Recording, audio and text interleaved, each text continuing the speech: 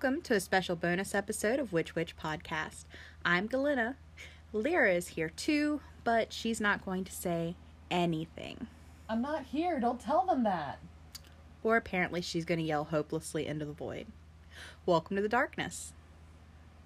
Today I want to talk to you about Lungasa, or Lammas, celebrated on August 1st in the Northern Hemisphere and February 1st in the Southern Hemisphere.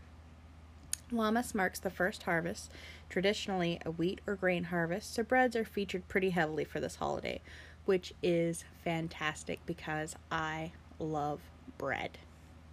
This also marks the beginning of a season traditionally known for hard work and plenty. This can be applicable even in our more modern world, even though most of us are not farmers.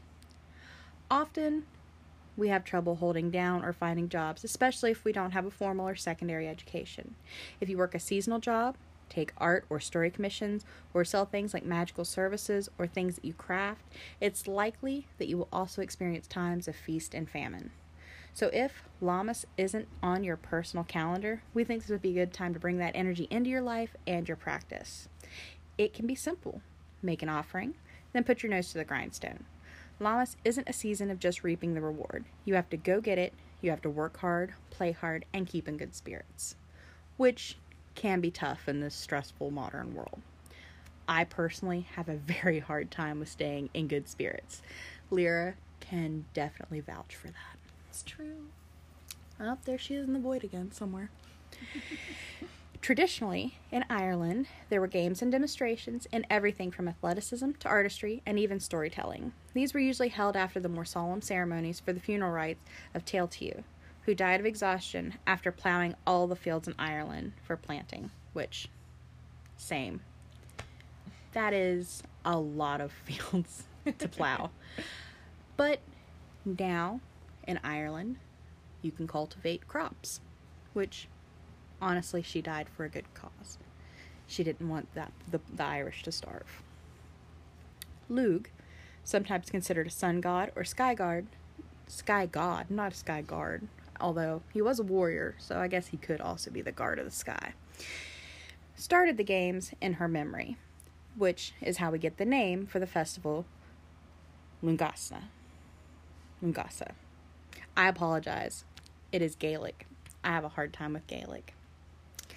Since it is a grain harvest, bread is traditional. But it's also the first harvest, so sometimes other things are incorporated. But grain is the most focused upon. Before modern industrial farming and food preservation, if something went wrong with the harvest, or if you didn't bring it in on time, or say you had an especially rainy year and some of it rotted on the vine, you had a very hungry and probably tragic winter ahead of you.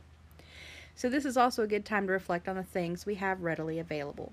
Similar to how we take for granted having flour or oats in our kitchens, or having a refrigerator that you can go and open and get anything out that you need or want any time of the day.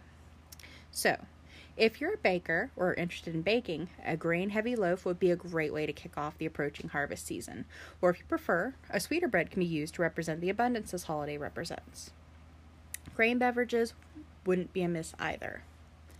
Beer. Liquid bread. Beer is a great way to celebrate this, especially after your hard work. You can crack open a beer, and guess what? You're celebrating. A kid-friendly craft you can do or even incorporate into your ritual is to construct a corn husk, wheat, or a hay doll. In it, you can imbue your intentions to either shed things you've been carrying around this year that you'd like to move past or get rid of, or you can focus on what you're grateful for and what you're working towards. In burning the doll, these things are brought to light, because Lugh is associated with light. This symbolically lights a fire under your ass to go out and achieve these things. Yes, achieve these friends. Achieve all your friends. Achieve all of the friends. Friends make everything better.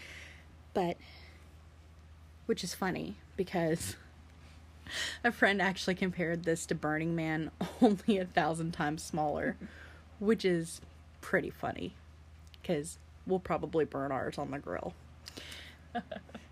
Now, everything we've discussed is pretty specific to the Northern Hemisphere and Western witchcraft.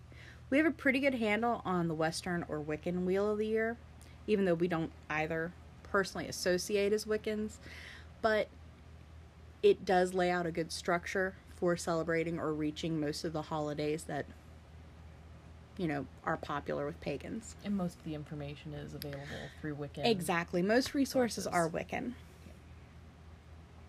Now, if there's a holiday in your practice that maybe isn't normally included in the Wiccan Wheel of the Year, Or Western witchcraft. or Western witchcraft,